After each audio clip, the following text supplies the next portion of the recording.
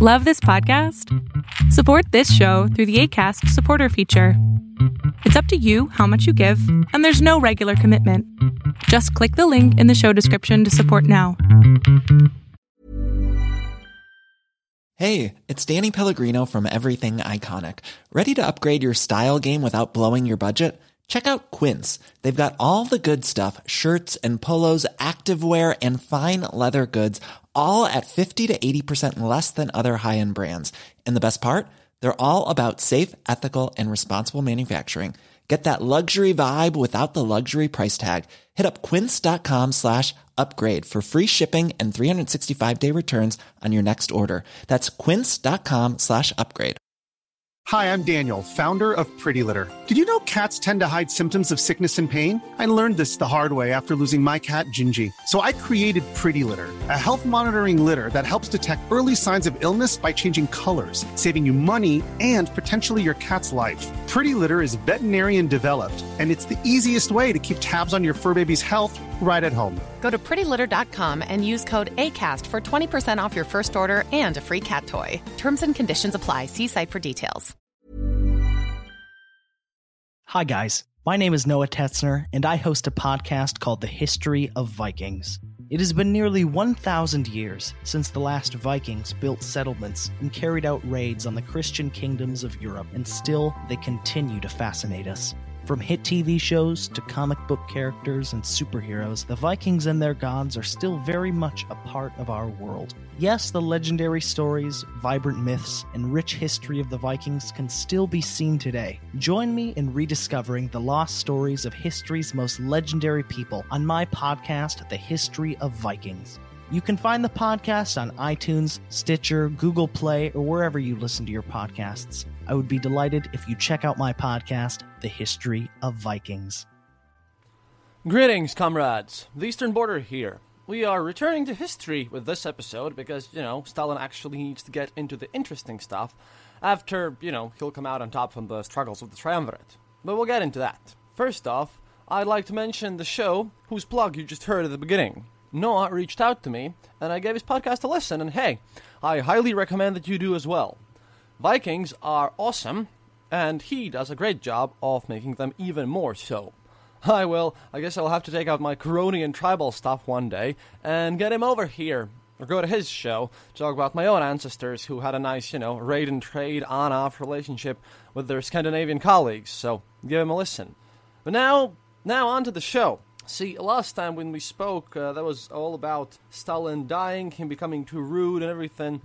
But at this point, we'll get into a bit more analysis on how Stalin has now taken over, basically. I want to start this by kind of talking how my sources of the socialist press in Russia, the red biography that I'm using, see, those guys went out of their way to explain that the letter to Congress, the one where Lenin condemned Stalin and, posted his strong opinions about him, how it was, not that serious and shouldn't be taken seriously.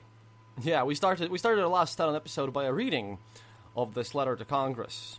But this time I want to start with how basically they went through point by point and refuting everything because apparently someone in Khrushchev's era, as is written in their version of the biography, someone in Khrushchev's era had counted that Lenin had called Trotsky an idiot, a traitor, and a scum in total 209 times in his letters. Meanwhile, he just called Stalin rude, and that was way less than he offended Trotsky. And all sorts of such minutiae facts. And in the end, they just go through all the speech and come to the conclusion that this letter to Congress was basically just a morally ethical attack on Stalin, which was originally meant to kind of educate him so that he'd be a better leader, because when he speaks about grabbing a new leader, in the end, he actually, he says not Stalin, but he totally means Stalin because of all the hidden facts and tiny details. So yeah, there's a view like that going on as well here, because, oh boy, when I'm using those guys as a source, I always have to remember how crazily biased they actually are. But yeah, with this letter to Congress, as you heard in the last episode, by the end of 1922, well, it had become pretty obvious to the whole Politburo that, Lenin's done. And at this point, the chief concern of everyone there in the Politburo was power and how to stay in power. Because by this point already we will see the nice pyramid structure of the Soviet Union emerging already. There's the Politburo on top. Below them, just below them, is the Central Committee of the party, then the local party administration, then the party, the everyday rank and file of the party, and below them there was everyone else, literally everyone else in the country, who, literally were without any rights or privileges. And as Mr. Montefiore put it, living in outer darkness.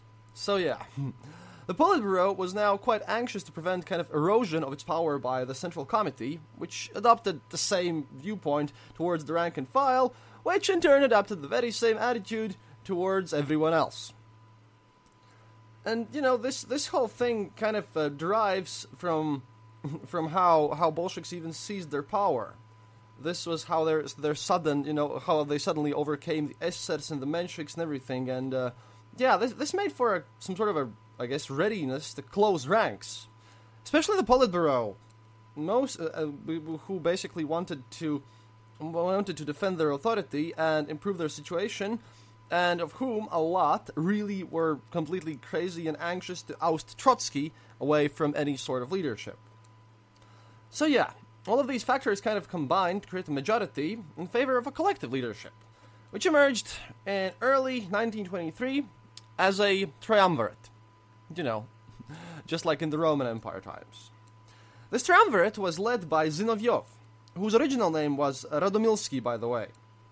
And my socialist sources basically state that, quote, he was a man of great vanity, capable of remarkable meanness of spirit.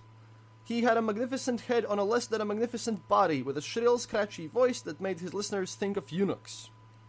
Not afraid of enjoying the benefits of power, he had kept on the late Tsar's chef, and at a time when much of the population was starving, this helped confirm him in his belief that he was irresistible to women. He was, however, an outstanding orator, though his speeches had more power than content. And the following quote about him comes from Soviet historian Antonov Ouseyenyo. Well, Soviet in the sense that he studies Soviet history, and I found his quote. Quote, someday he may look back on his whole life as one continuous sacrifice to his eloquence and his own belief in its powers. It is, in truth, a kind of narcotic that induces pleasant dreams. His speeches begin with a dry, not very elegant introductions, then they are underway. His audiences are weaned from their thoughts, their memories, the world they see about them, the wisdom of their experience to follow the fluid of this eloquence, which is not, curiously enough, sustained by a very pleasing voice. Otherwise, sane and sound people have confessed to me that they are completely at the mercy of Zinoviev's temperament, and recover their wits only when he has vanished from the platform. In Zinoviev, everything turns into excitement and passion. He is just temperament, with strong instincts of hate. He seems to be nothing apart from this temperament and the motives that determine it. There is something sinister and something peevish about him. His face, keen and intelligent in profile, looks like a sponge from the front. End quote. And at this point, his colleagues felt that he really talked too much. Just like I do in my podcast, and they nicknamed him Vodolei. The one who sprouts out water, powers water out. It's like powering water is when you speak too much without any real content. And he was a Bolshevik of the older generation. He really had little understanding about the realities of politics at this era after the Civil War is over and when Stalin is failing. And he was really allowing himself to be kind of dazzled by words and compliments. He's said to have, quote, moved in a world of verbal constructions, leading a bloodless paper existence. And another critique that, his contemporaries afford him is, quote, lustful as a tomcat and timid as a hare. So, this is Zinoviev. Then there was Kamenev, born Rosenfeld. He was a bit less flamboyant. His name is usually linked with that of Zinoviev, who sort of overshadowed him. But Kamenev stands on his own in my mind, I think. He was born in 1883, and, after he got a tiny bit of higher education, he became a full-time professional revolutionary, as, all these guys are. He also had been a close associate of Lenin, and over the years, he adopted the somewhat conciliatory approach to major issues. He was sort of the voice of reason in the Triumvirate. If Zinoviev declined to support the Bolshevik seizure of power because he was afraid, Kamenev's refusal stemmed from a dislike of radical measures. Nevertheless, Lenin never lost respect for his abilities because Kamenev was known to be intelligent, sensible, and, a somewhat decent man, well, at least in comparison to the company that he has found himself in. And he was also the one who was basically responsible for, arranging meetings, because apparently under his leadership all the meetings and committee organizational stuff happened quickly and efficiently and without anyone feeling that they had been bullied and everyone felt that their opinions had been listened to. He owed his position in the Triumvirate to his past and to the fact that he had, taken charge of the Moscow party machine. And, and Alex de Jong, for one, states that, quote, he would have made an excellent socialist politician in a Western democracy, but by no stretch of the imagination was he a match for Stalin. End quote. So yeah, at this point, Stalin was kind of this Triumvirate's junior member, running the administration apparatus and, slowly creeping into power. His name was always mentioned last in all documents.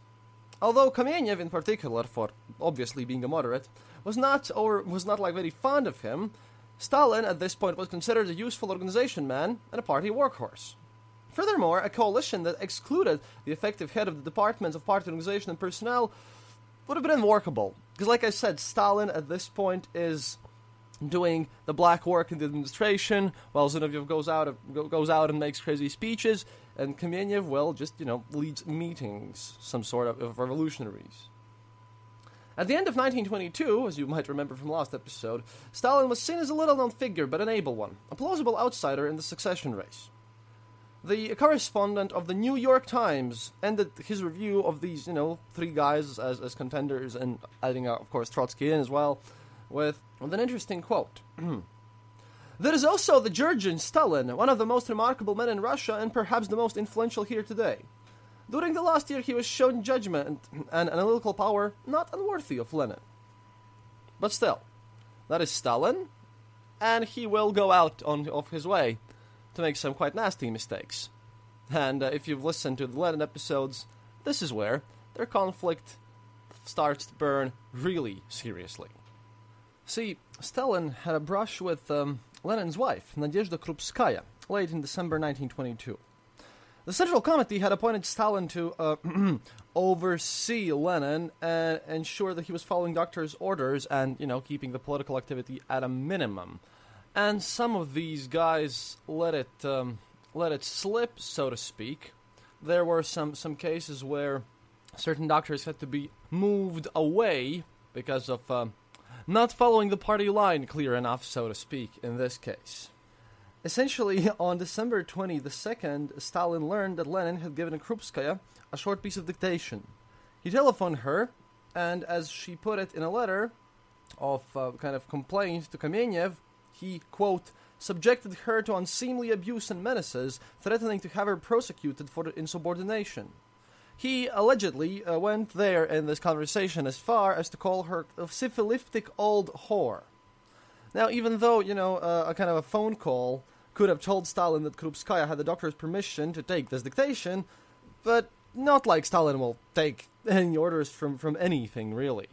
Now, obviously, there are other statements about this whole conversation that it wasn't as bad and didn't kind of rule out this stuff, because there will be some explanation happening on later with this, where Stalin just stated that I was rude to her because she disobeyed the orders and not because she was the wife of Lenin.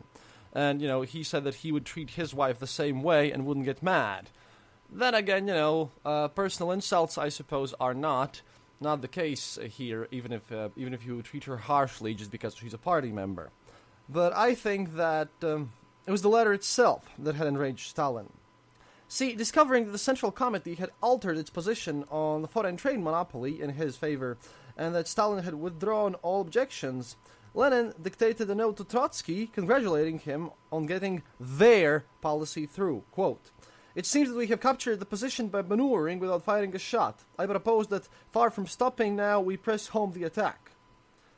And yeah, this suggestion of a sort of an alliance between Lenin and Trotsky would basically make Stalin mad already, since it would put them in a position where he couldn't do anything about them and would leave Stalin himself, crazily exposed to this whole Georgian affair thing, the war that we spoke about last time. But yeah, we don't know when Krupskaya told Lenin about this conversation she had with Stalin, but she did spoke with him, obviously. It may or may not have been this incident which basically prompted Lenin to add this whole thing concerning Stalin's rudeness, but his only direct response to it comes quite later. Because yeah, these 3 months or abouts that separate Lenin's second stroke from his third were kind of an unreal period of time. The restrictions that were imposed upon him allegedly for his own good, and Stalin visits Lenin often, and this to make sure that all this happens. This whole made him a virtual prisoner, and Stalin was the one personally responsible for these restrictions. Lenin seemed to grasp that extent only gradually and did his best to resist them. He did not go away without a fight, and a party congress was to be held in April, and it seems that it was there that he planned to make his next move. And this probably would have taken the form of a reading of his will personally, and, this addendum condemning the proposal that Stalin be dismissed from his posts. But in the meantime, he prepared more material for the Congress, at which he hoped to steer the party into a new course. Lenin wanted to know the results of a recent census of government officials in large cities, but Lenin's secretary informed him that Stalin had forbidden him to see these papers.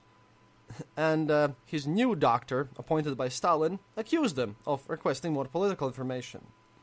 And Lenin now voiced the suspicion that he was under political, as opposed to medical control, which was obviously the case here.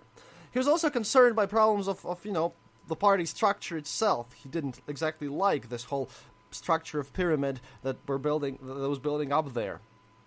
His essays on the subject constituted basically a sort of an attack on Stalin, since they came to focus on the shortcomings of Rabrikin, which Stalin had administered before.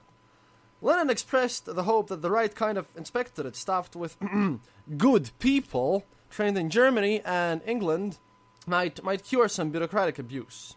Moreover, and there he strikes directly at Stalin, Lenin hoped that this new inspectorate would, quote, abandon the qualities of ludicrous affectation and self-importance, which had basically, been the modus operandi of both party and state organizations at this time.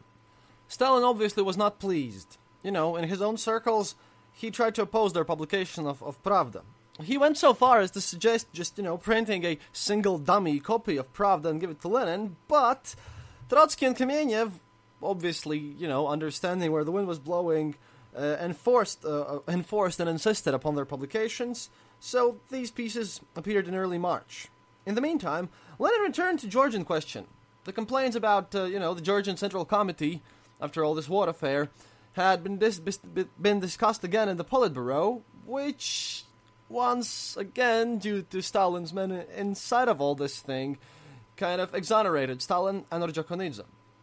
Lenin asked, then, to be shown the papers, and his secretary passed the request to Stalin, obviously, because, hey, Stalin's the responsible guy. And at first, Stalin kind of stalled this whole thing. He replied that the matter was trivial and, would go anyways, and yeah, it would require the authorization of the Politburo, so yeah, just drop it. But it all came down to a discussion between Stalin and Kamenev, who observed that, Lenin sort of should see the papers, and Stalin, recognizing that, he had basically lost around, answered that Lenin could do it as he wanted, because Stalin is playing the long game, as we've noticed previously. When Lenin read them, his understanding of the whole bullying style and, the rudeness and roughness of Stalin's methods developed one step further. One of his notes relating to, quote, the affair of biomechanics, or Orjokonidze's blow to the face, reads, quote, did Stalin know? Why didn't he do anything about it? And yes, this is where Lenin, again, turns to Trotsky. He writes a letter to be read to him over the telephone, in which he asks Trotsky to defend the Georgians against Stalin, and Orjokonidze, signing himself with the war with kind of this weird statement, with the very best comradely greetings, which is a form of expression not often seen in the Soviet Union. But yeah, if Trotsky wasn't prepared to defend the Georgians, because, after all that happened in the war and how they're running the whole things, would he then, quote, please return the material that Lenin was sending him, in his December note on national questions?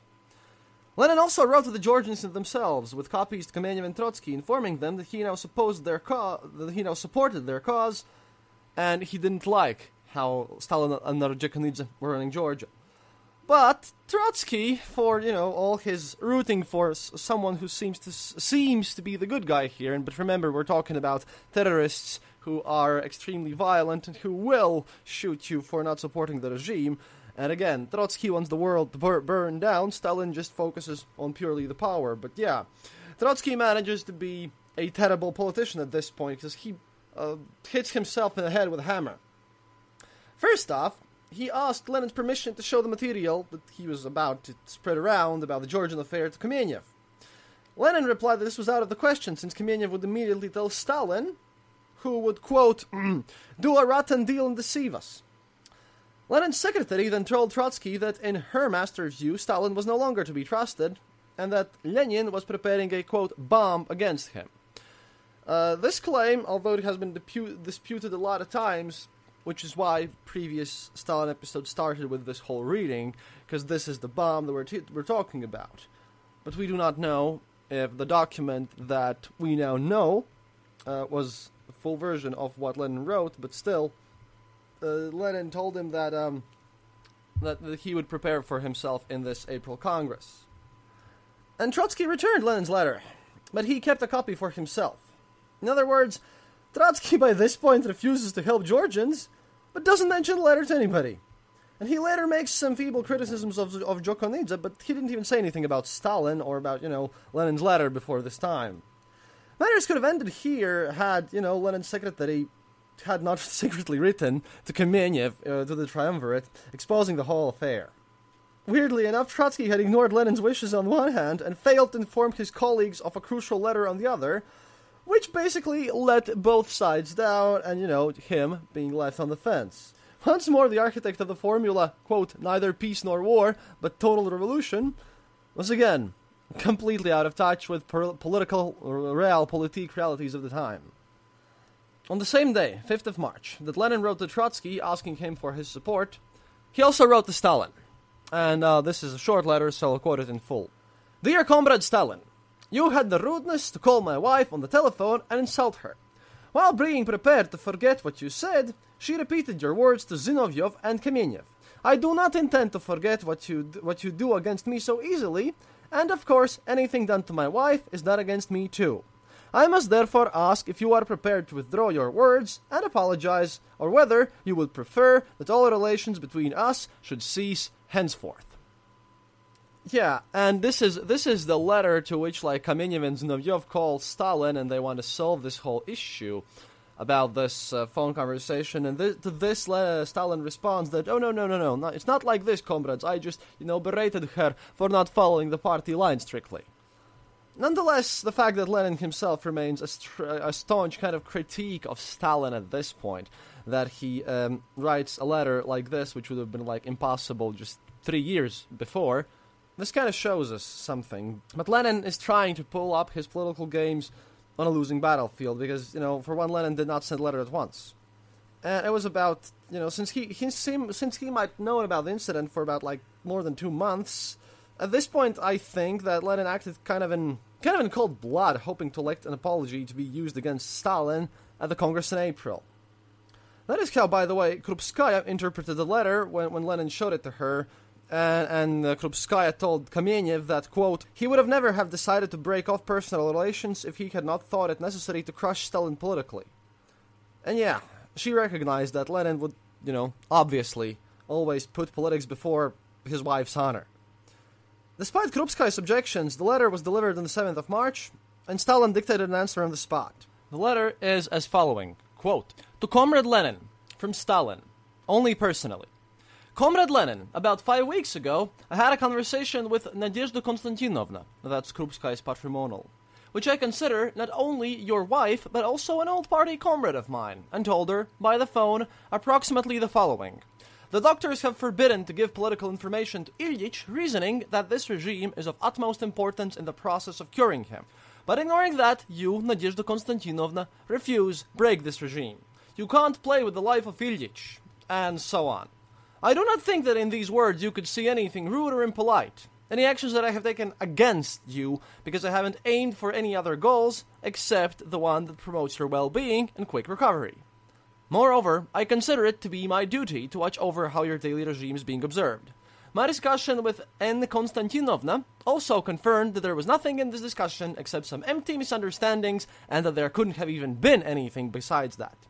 In short, if you consider that, for the preservation of some relationships, I must take back my words, that I can, of course, do. But, for one, I refuse to understand what's the deal with this affair, and where's my fault in this, and what essentially is demanded from me. Joseph Stalin. This letter was published for the public in the Izvestia, the magazine of the Central Committee of the Communist Party of the Soviet Union, in number 12 in 1989. And this letter itself has interesting backstory.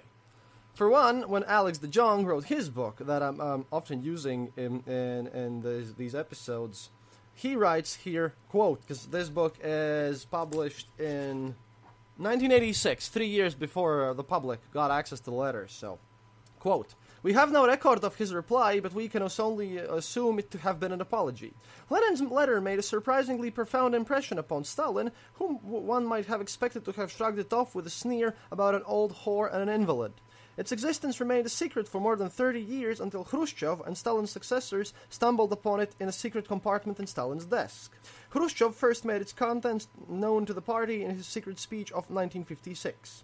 It's pointless to wonder why Stalin kept it. Although it may have been out of veneration for Lenin, it might equally well have been a source of amusement. It's not hard to imagine Stalin rereading it occasionally and smiling at himself as the man who had the last laugh."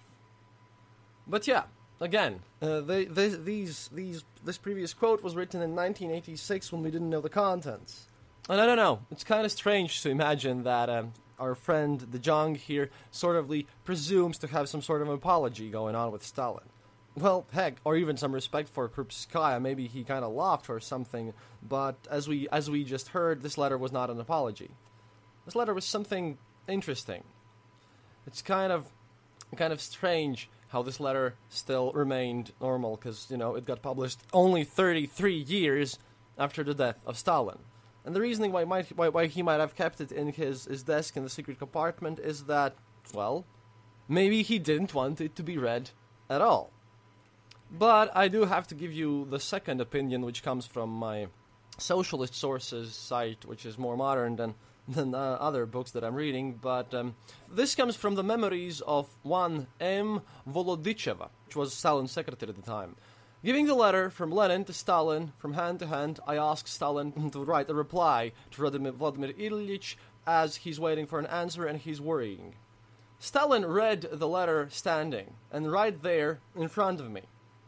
His face remained calm. He thought a bit and slowly, carefully speaking each word, gave a response, making long pauses between the words. Quote, "This isn't Lenin saying this. This is his illness. I'm not a medic. I'm a politician. I am Stalin. If my wife, member of the party, would act wrongly and she would be punished, I wouldn't consider it to be in my rights to get into this mess. Krupskaya is a member of the party. But if Vladimir Ilyich insists, then I am ready to apologize to Krupskaya for my rudeness."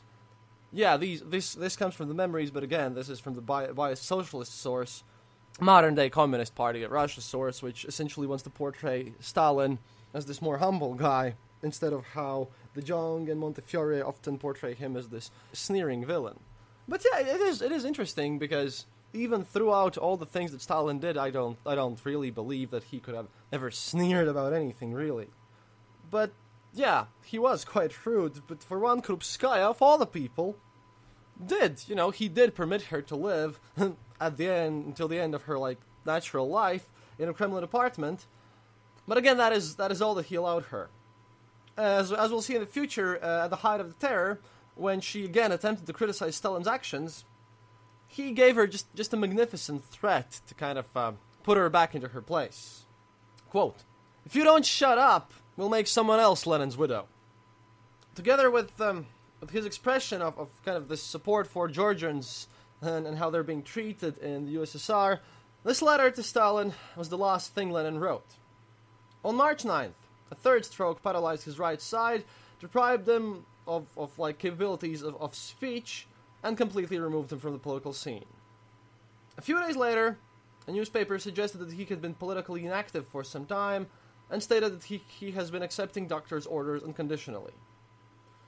To anyone reading and understanding in the Soviet sense, obviously, this meant that Stalin was that Lenin was completely under Politburo's control, and under control of Stalin himself.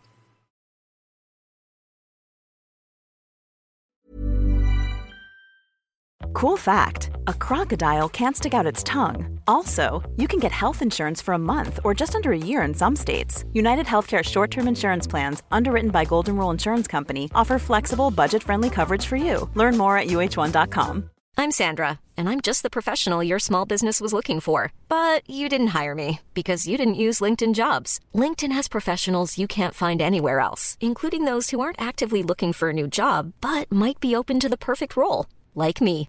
In a given month, over 70% of LinkedIn users don't visit other leading job sites. So if you're not looking on LinkedIn, you'll miss out on great candidates like Sandra. Start hiring professionals like a professional. Post your free job on linkedin.com/people today.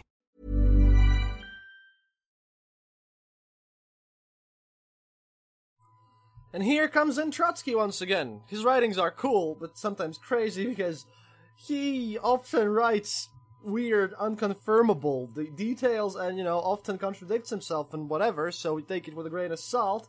He wrote that, according to Stalin, Lenin had requested poison once. Trotsky implies in his writings that Stalin probably, wanted to do the old comrade us a nice favor.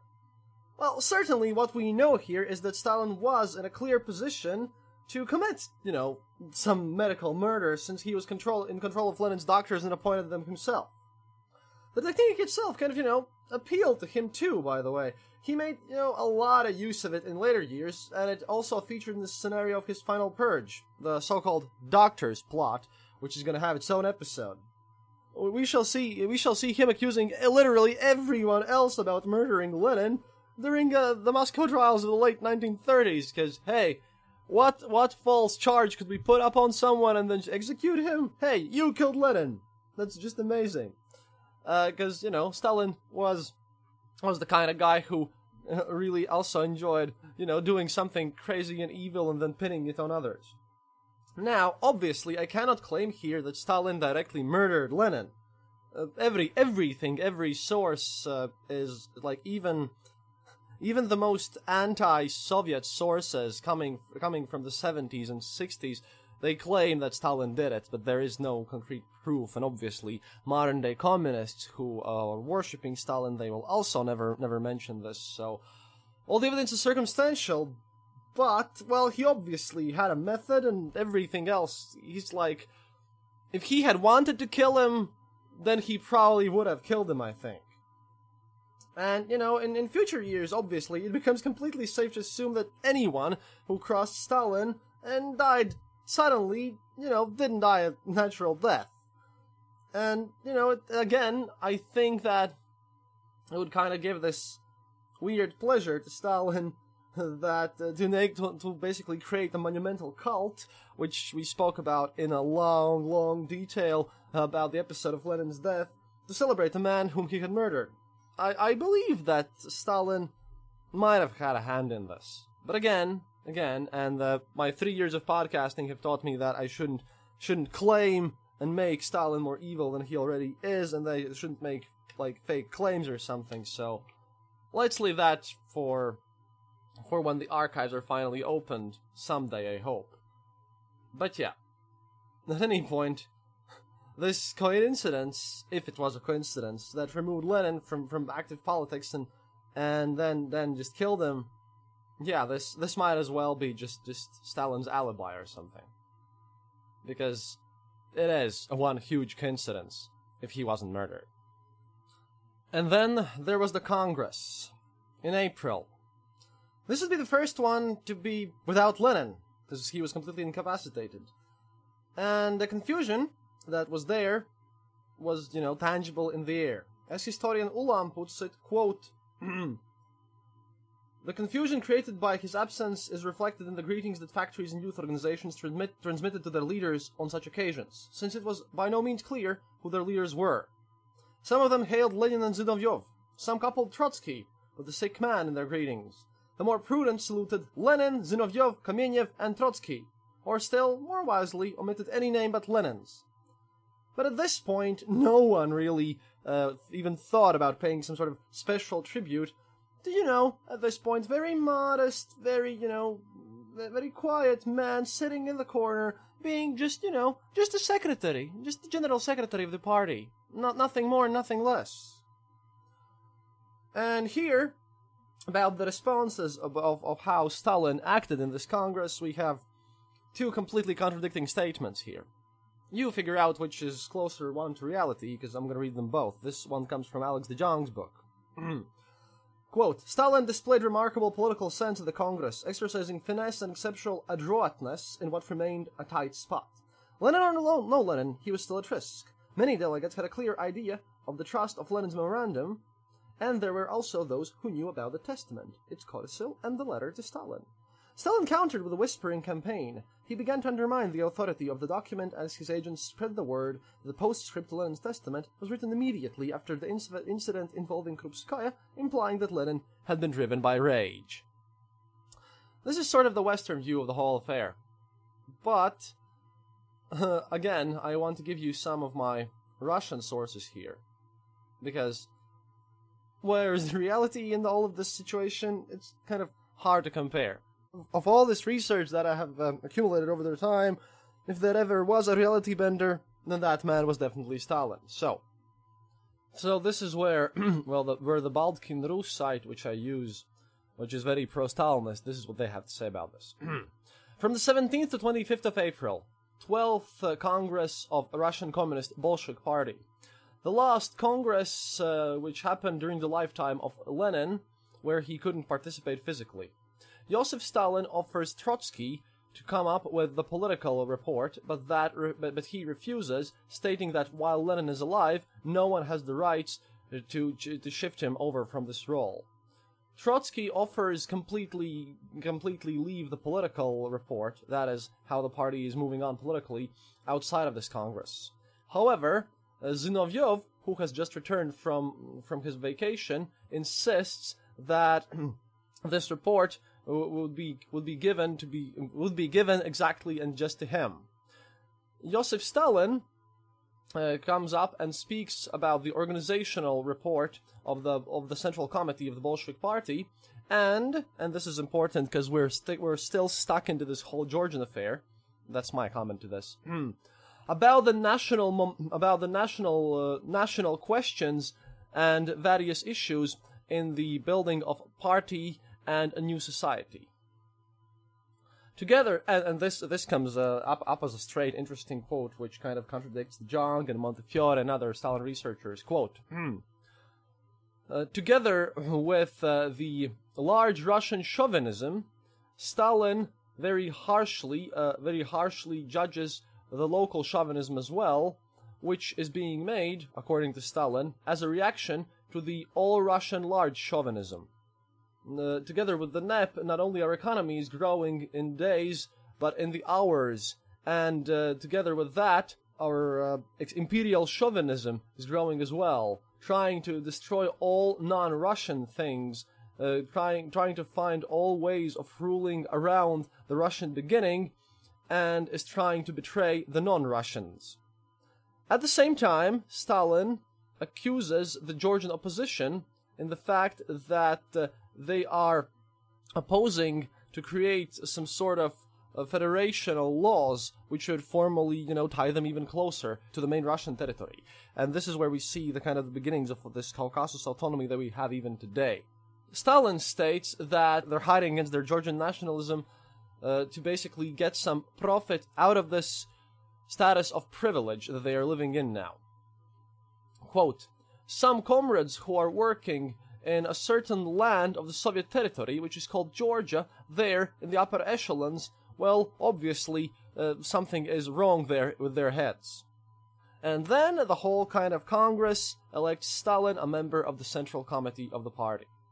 Very short, not much descriptions there, but still, Stalin sort of addresses the Georgian question, but seeing that he opposed Lenin and was one of the kind of documented imperialistic chauvinists that the world has ever seen, yeah, these are the other ends of various biases, as we can clearly see here. But we have more to say about this Stalin speech. It's interesting for one further reason. And in his speech, he also mentioned Lenin. And this is the first time ever that Stalin used the term Leninism in sort of a positive sense. It had been coined and used kind of previously by Menshevik Martov in 1904. But now, when coming from Stalin, it basically anticipated Lenin's death and the fact that this whole cult would form around him. Stalin summed up the mood of the Congress with this kind of interesting, weird hypocrisy and kind of a disregard for the divisions and all the weird stuff that his speech had papered over. Quote, he observes, that I have not for a long time seen a Congress so united, so imbued with one idea. I'm sorry that Comrade Lenin is not here. If he were, he would be able to say, for 25 years, I have been forging a party, and now here it is, complete, great, and strong. Because yeah, even though Stalin is here as a member of this triumvirate, even though Lenin is fading out, there is still Trotsky. Trotsky remains a threat. But he has gotten some sense when he refused to give this total unification speech, this prime speech of the political situation. Trotsky at this time was still very popular, and, a decent, plausible successor to Lenin, at least in the public eye. As we all know, well, Stalin knew better.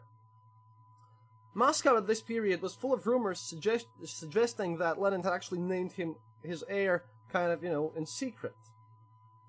And that was understandable, since at the time when, many considered him the second great leader of the revolution, the prime creator of the victory.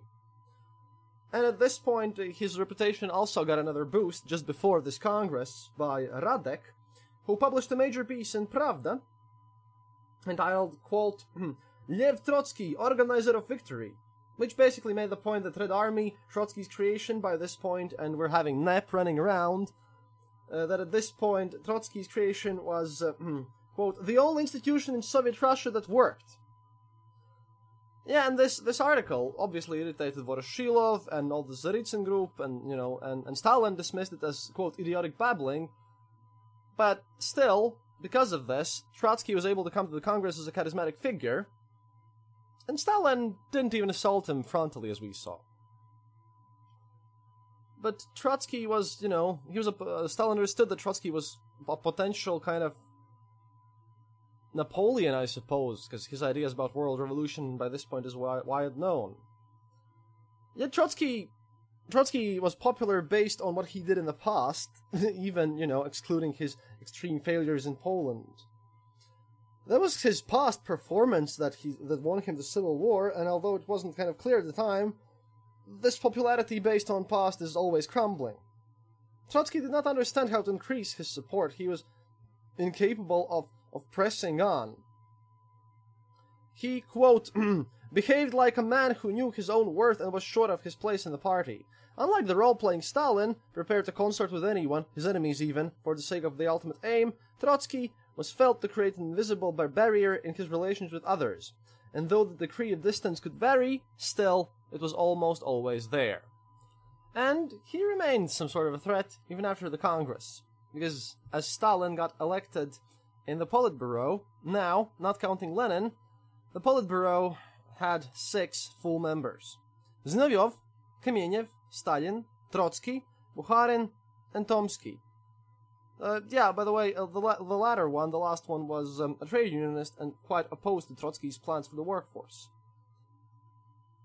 The Triumvirate had announced their intent of voting together at the April Congress, and by this point, the only vote Trotsky might hope to collect was that of Bukharin, who was kind of, closer to him than any other members of the Politburo. Trotsky maintained that Bukharin used to cry on his shoulder, by the way, in his writings, and complained that his colleagues were, quote, turning the party into a sewer. Bukharin had kind of stood up for the Georgian communists, but whether he behaved as Trotsky described is, well, obviously not known, since, like I said, trying to get some sense about all this time period from Trotsky's memories is like, I don't know, making sure that, blindly trusting whatever a crazy revolutionary is trying to tell you. At any rate, this triumvirate of Kamenev, Stalin, and Zinoviev have taken over, and Trotsky was isolated. This point, by the way, is the point where Radek declares that the dictatorship of the proletariat in the country has now been replaced by the dictatorship of the Secretariat. For the rest of the year, the Triumvirate and the Politburo in general would spend their time on the political front, that is, bickering with each other, and Stalin, using his position as the General Secretary of the Central Committee, adding more and more of his men to the Politburo. Molotov, Voroshilov, and Kalinin, who are now coming up to take a bigger part in our story, were all Stalin's men. Now, obviously, there were other attempts by Trotsky to assault the new Triumvirate, but they were getting feebler by the day, as he was losing popularity. The final blow, and the most important one, will come in 1924, which we'll, for shortness reasons, look at too in the next episode. And yeah, I think we will have to dedicate a whole episode just to Trotsky and his own ideas when he'll finally, get purged. But yeah, Boris Bazhanov, interestingly, has given an interesting account of this whole weird situation in 1923. Well, he speaks about the end of it, but this whole year just was built by these struggles and political insider things. First off, I want you guys to understand that all this active politicking that I'm speaking about, which has happened and been through this episode, this argument and all these kind of, not agreeing to each other, all this was reserved for basically a tiny sliver of the population, a few 100,000 party members. Beyond the party, there were no politics anymore. The rest of the population lived completely under the arbitrary rule of the GPU, the successor of Cheka, which will then turn into the KGB. Which, as you have probably known from my previous episodes, had the power to arrest, torture, and imprison as they saw fit. And yeah, in modern times, there are those who glorify Stalin, especially lately, and when I'm speaking about modern Russian historians, but in Khrushchev's era and in the latter days of the Soviets, there were those historians who kind of glorified the Soviet Union of the 20s, because then it was seen like this net thing and everything, and often the 20s in the Soviet Union, at least in Khrushchev's era, were looked back as the glorious time when everything was okay. But these guys have forgotten the lesson that we have learned probably by listening to other podcasts or my own, that, if you look back, then there was never a golden age, really. The British consul in Leningrad, who was, who seems an intelligent observer, he speaks about how the ordinary life went by for the citizens. Quote, "Terror is kept up at a red heat. It is perfectly obvious that the reins of government could not be held by the present rulers by any other means. Arrests and domiciliary searches continue. The policy of combing out from the population all persons, particularly of the intelligentsia, known or suspected to be of anti-Bolshevik views, is being pursued with what it is, even for the Bolsheviks, unusual vigor. In many instances, the authorities do not bother to find a pretext for arresting their victims." End quote. Yeah, fun times this NEP thing is. And yeah, although this new economical policy, which we spoke previously, had made living conditions a bit more tolerable, it had not produced kind of universal economical satisfaction as a stroke, and it hadn't been so sharp as Stalin put it in his speech. The biggest problem of the 20s was the inability of the Bolsheviks to kind of achieve the balance between agricultural and the manufacturing prices, the so-called scissors problem.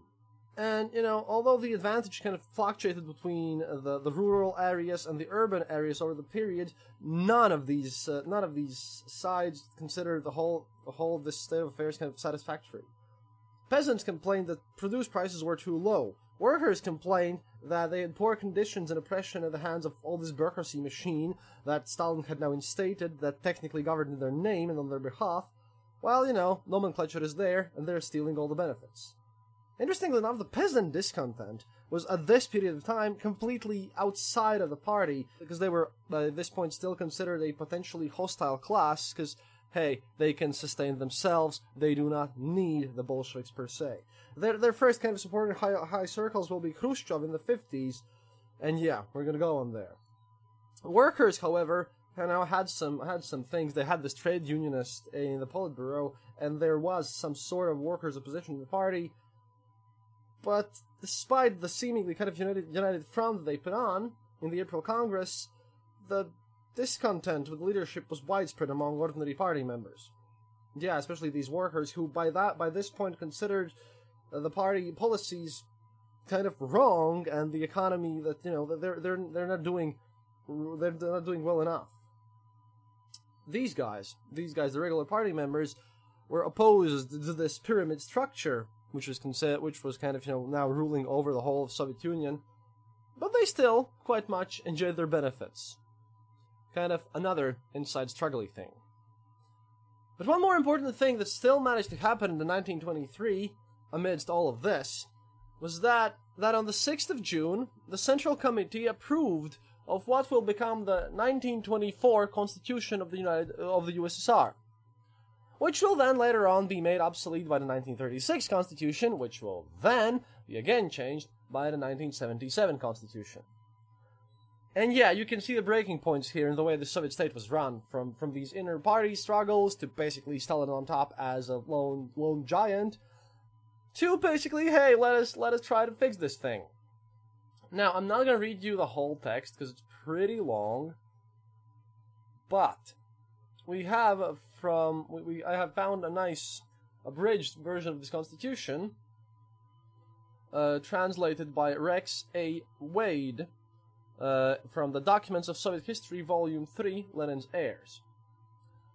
Now, I just want to read the declaration here, because all this Constitution basically establishes the Congress of Soviets, to be the supreme kind of authority, with the Central Executive Committee, holding this authority in between them. And, yeah, the Central Executive Committee is divided into the Soviet Union, which would represent the constituent republics, and the Soviet nationalities, which would represent the interests of nationality groups. But everyone is given just a single nationality, they are all now Soviets. But the declaration itself is, well, pretty interesting. It's not that long, it's about 1 page, so here we go. Quote, Since the foundation of the Soviet republics, the states of the world have been divided into 2 camps. The camp of capitalism and the camp of socialism. There, in the camp of capitalism, national hate and inequality, colonial slavery and chauvinism, natural oppression and massacres, brutalities and imperialistic wars. Here, in the camp of socialism, reciprocal confidence and peace, national liberty and equality, the pacifistic coexistence and fraternal collaboration of peoples.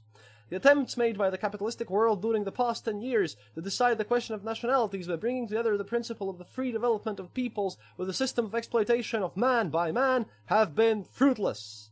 In addition, the number of national conflicts becomes more and more confusing, even menacing the capitalist regime.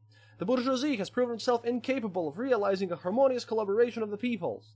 It is only in the camp of the Soviets, only under the conditions of the dictatorship of the proletariat, which has now become the dictatorship of Secretariat, that has grouped around itself the majority of the people, that it has been possible to establish the basis of a fraternal collaboration of the peoples. It has become possible to eliminate the oppression of nationalities, to create an atmosphere of mutual confidence. It is only thanks to these circumstances that the Soviet republics have succeeded in repulsing the imperialist attacks both internally and externally. It is only thanks to them that the Soviet republics have succeeded in satisfactorily ending a civil war, in assuring their existence, and in dedicating themselves to pacific economic reconstruction. But the years of the war have not passed without leaving their trace. The devastated fields, the closed factories, the forces of production destroyed and the economic resources exhausted. This heritage of war renders insufficient the isolated economic efforts of the several republics. National economic re-establishment is impossible as long as the republics remain separated. On the other hand, the instability of the international situation and the danger of new attacks make inevitable the creation of a united front of the Soviet republics in the presence of capitalist surroundings. Finally, the very structure of Soviet power, international by nature of class, pushes the masses of workers of the Soviet republics to unite in one socialist family. All these considerations insistently demand the union of the Soviet republics into one federated state, capable of guaranteeing external security, economic prosperity internally, and the free national development of peoples.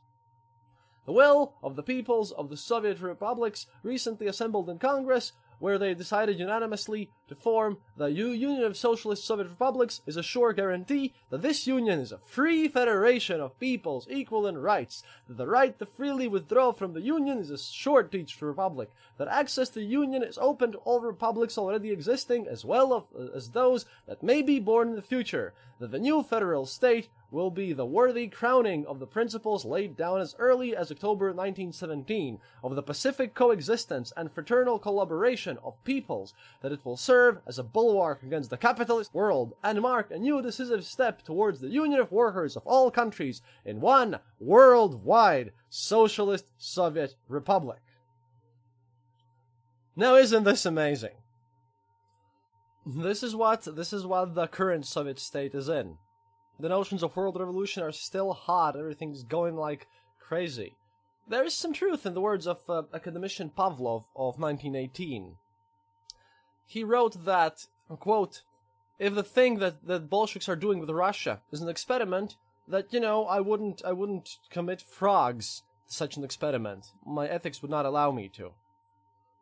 But this experiment has grown. It now encompasses more republics than ever, and they're being quite aggressive about what they want to achieve, what's going on, and what's going to really happen around. The Great October Revolution ends at this point. The new Soviet state, with the NEP and the new Soviet man, finally has begun. And Stalin is there. He's been there since the beginning, he's a member of the Triumvirate, and in the next episode, Lenin will finally die. Hope you enjoyed this episode, and до свидания, товарищи. This podcast is part of the Dark Myths Collective. Visit darkmyths.org for more shows like this one. The darkness awaits. Thank you for listening to The Eastern Border. If you have any comments or specific details you'd like to know, you're welcome to leave it in the comment section on our site, theeasternborder.lv, and we'll rummage even to the western border to find you an answer. Like this podcast, subscribe to us on iTunes, Stitcher, or on our RSS feed. Happiness is mandatory. Good reviews and donations feed the farmers of our kolkhos in the great motherland. The Eastern Border salutes you.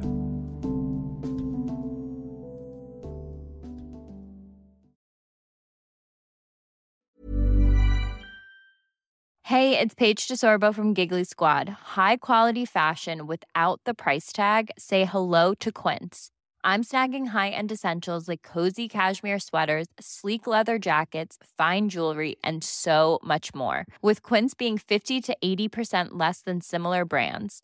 And they partner with factories that prioritize safe, ethical, and responsible manufacturing. I love that. Luxury quality within reach. Go to quince.com/style to get free shipping and 365-day returns on your next order. Quince.com/style.